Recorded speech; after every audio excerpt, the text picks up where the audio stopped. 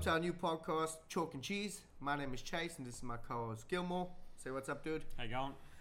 We came up with Chalk and Cheese to talk about different sporting events and have some tough sporting discussions. We don't know if there's an audience out there for our opinion, but we thought, you know what, we're two dudes that enjoy sport, so let's get it going. Now, my name is Chase and I've watched numerous sporting events and I feel my opinion holds a little bit more than my co-host. I'm a Division D touch champion. I've dominated numerous teacher versus student sporting events.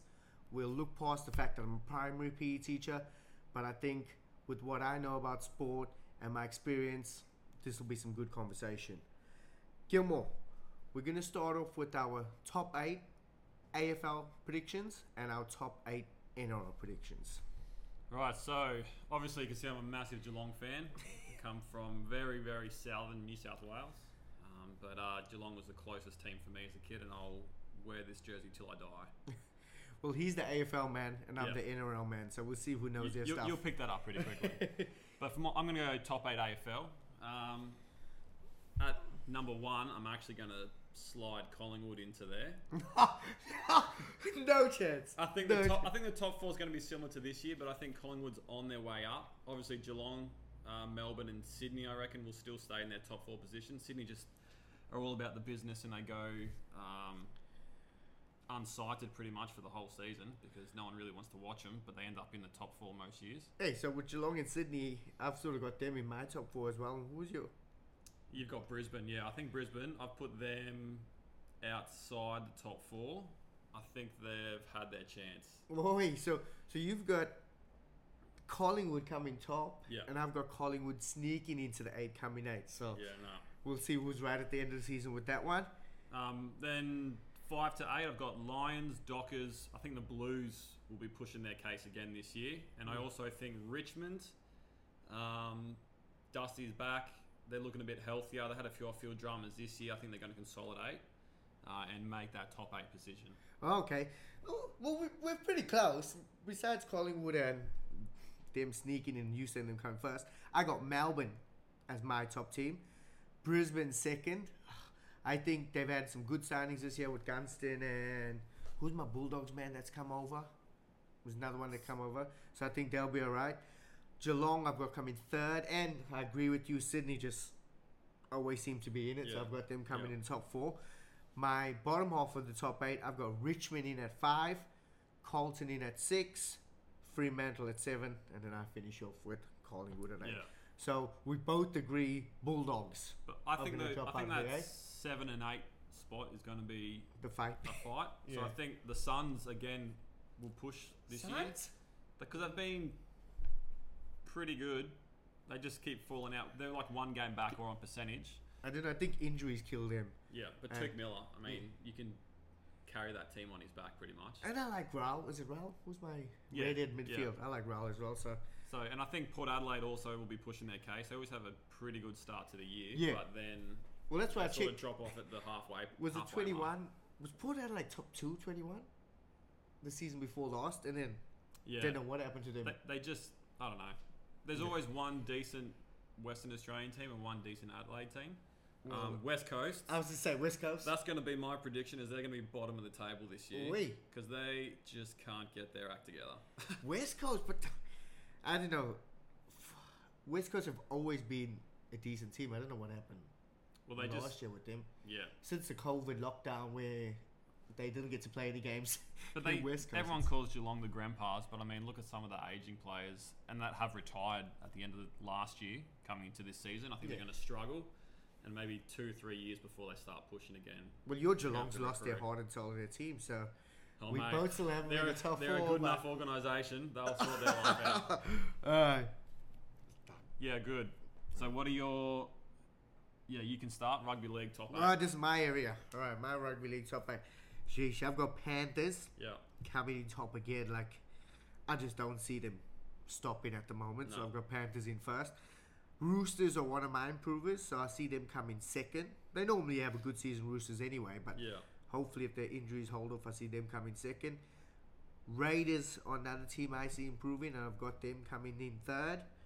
Sharks will stay sort of where they were, top 4 last year. I've got them 4th. Cowboys, I see a little bit lower than their 2nd or 3rd they got last year. I've got them coming 5th. Eels, I've got 6th because they've lost a few players. And I think losing Hooker, Reid Mahoney would be a big loss for them.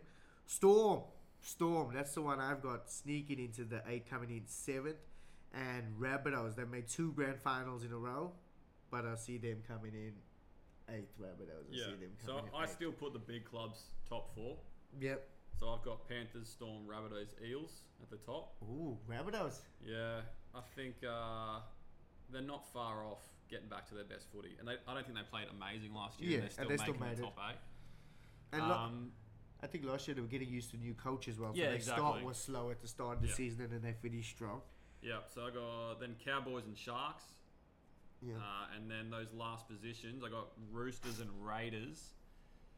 But my rising team, hopefully, with the acquisitions they got, is Bulldogs. Surely they're going to be... I don't think they're top 8. But I think they'll be going 12 or better. Oh, yeah. They're not going to be bottom of the table this year. Because, I see them be better as well, the Roosters. My struggle is my Broncos.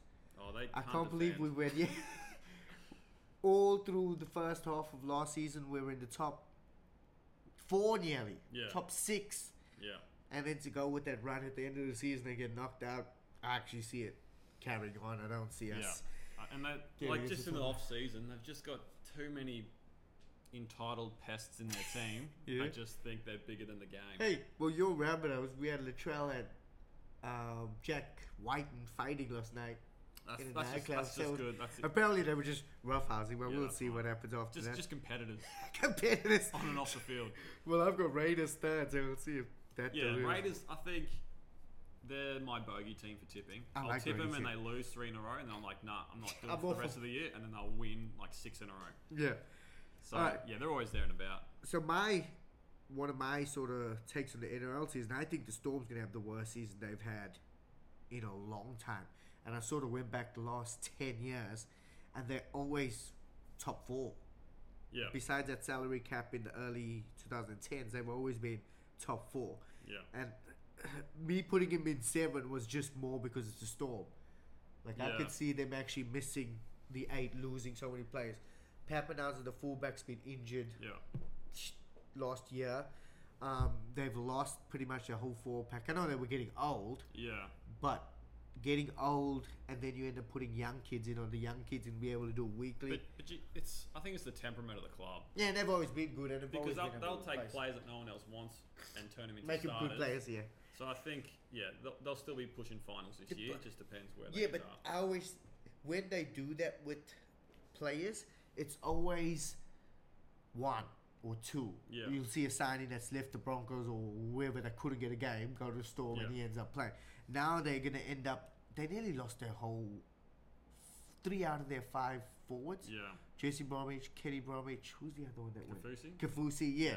So that'll be the struggle for them. But as you said, with the Storm, they've always been good. So but the thing is, once you get halfway through the season and the Tigers know they're not making finals, they'll just sell them. make some plays like they did last year. That's going to be one of our episodes. Do we or like the trading during mid-season? We'll have to talk about that in one of our episodes. All right.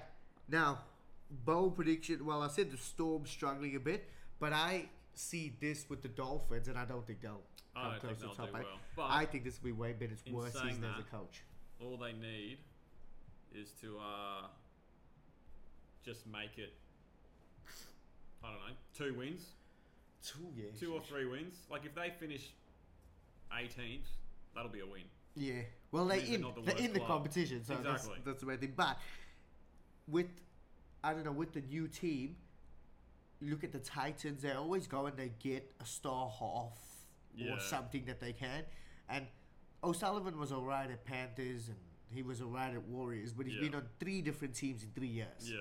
And now he's coming to a team and you want him to be your starting halfback. And then they've got another young kid. I don't know his name, but he's a young kid. I think he played at the World Cup. Yeah. That's sort of fighting O'Sullivan for the spot. So if your halfback's not someone... Like the Broncos, when Reynolds plays, we're so different than when he doesn't. And that's where you need a good half. So I got Reece Walsh coming over, but I don't see him doing... He's not carrying that team in the Broncos at all. Yeah, well, that's what... Reece He's Walsh, just an I was X like, factor. He's I like another wanted, Milford. I wanted to see my Herbie Forward get a go at fullback instead of Reece Walsh. That's what. Alright. Oi, I got one. We got a little bit. Let's have it. AFL. We've spoken about coaches and where the teams are going to come. Would you get rid? Well, you actually said the Lions' time's done. Yeah. Would you get rid of Fagan if they don't make a grand final? If they don't make a grand final this year, you'd give maybe potentially a transition year for Fagan and then someone else. I think it's going to be sliding doors this year for Lions. a lot of clubs. Oh. Whether it's coaches coming and going or the old guard of teams will change and the young kids will actually start pushing through. Yeah. Because like Clarkson's an amazing coach. I don't think Kangaroos will get there this year. Yeah. But next 5 years, you could be seeing all the people who have bought their time and bought the young players start pushing and being that top team, which is why I put Collingwood at the top. So I think they were close last year, but they just, the little bit of immaturity with some of their players, not saying they played poorly, but playing finals is different to playing weekly against, bottom 8 teams. I don't know, like, with Lions, Fagan's had, is this his 5th season? He's gotten better and better. We've gotten better and better the first 3 to end up getting into top 4, finishing second, making it to the prelims. And he's had, every year he's sort of had a chance to bring in someone that'll hopefully make us a little bit better. Because that's, who's good at that, where they're a good team and they bring someone that's a little bit older that makes him sort of get a little bit better. I don't know if Geelong...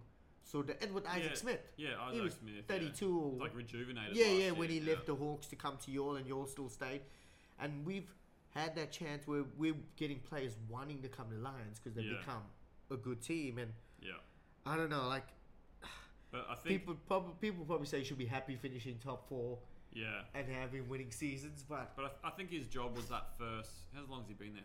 4 years? I don't know if it's 5, Yeah, but those first couple of years where he was recruiting the young players and getting them turned on to footy, going from barely making the 8 or struggling to make the 8 to being top 4, was a massive increase in a short period of time. But if you don't turn that into a win, you've got to find someone else who can take you there. Great, a bit off topic with NFL, but this is sort of the Dallas Cowboys at the moment. They've had 2 good seasons in a row. I think they were 13-4 and 12-4, or 12-5. And there's an argument now that they want to get rid of the coach because when it's got to the playoffs, they haven't won anything. And people are saying you can't fire the coach when he's had a winning season. But if you feel that coach isn't going to some take coaches it to where are you like want to be, good season builders coaches. Yeah. Like they can keep a team together for, AFL's 23 rounds. Yeah. They can keep a team together and get them to the final. But sometimes your finals coaches are with a team that's not making the 8. But when you put him in that situation, it's like when you play Origin. There's like Gagai. He doesn't play great Origin season God, footy, and he gets to Origin and he just gets 5 years younger, like straight away. Yeah, booyah. All right, so I think that's it for our first week here. That's it for this week. Pretty good start.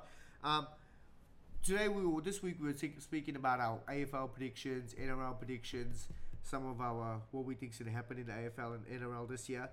We're going to get into some tough conversations I was talking about as well, and we think, what do you all think about, do referees deserve to get paid in line with the players of their game? So we want to bring in some tough conversations, and we want to see, do referees deserve to get paid? And that'll be one of our upcoming episodes. So thank you for listening to our first episode of Chalk and Cheese. I know we're definitely going to have 2 listeners because our wives will have to listen to this. Hopefully we can get a few more. Thank you. Thank you.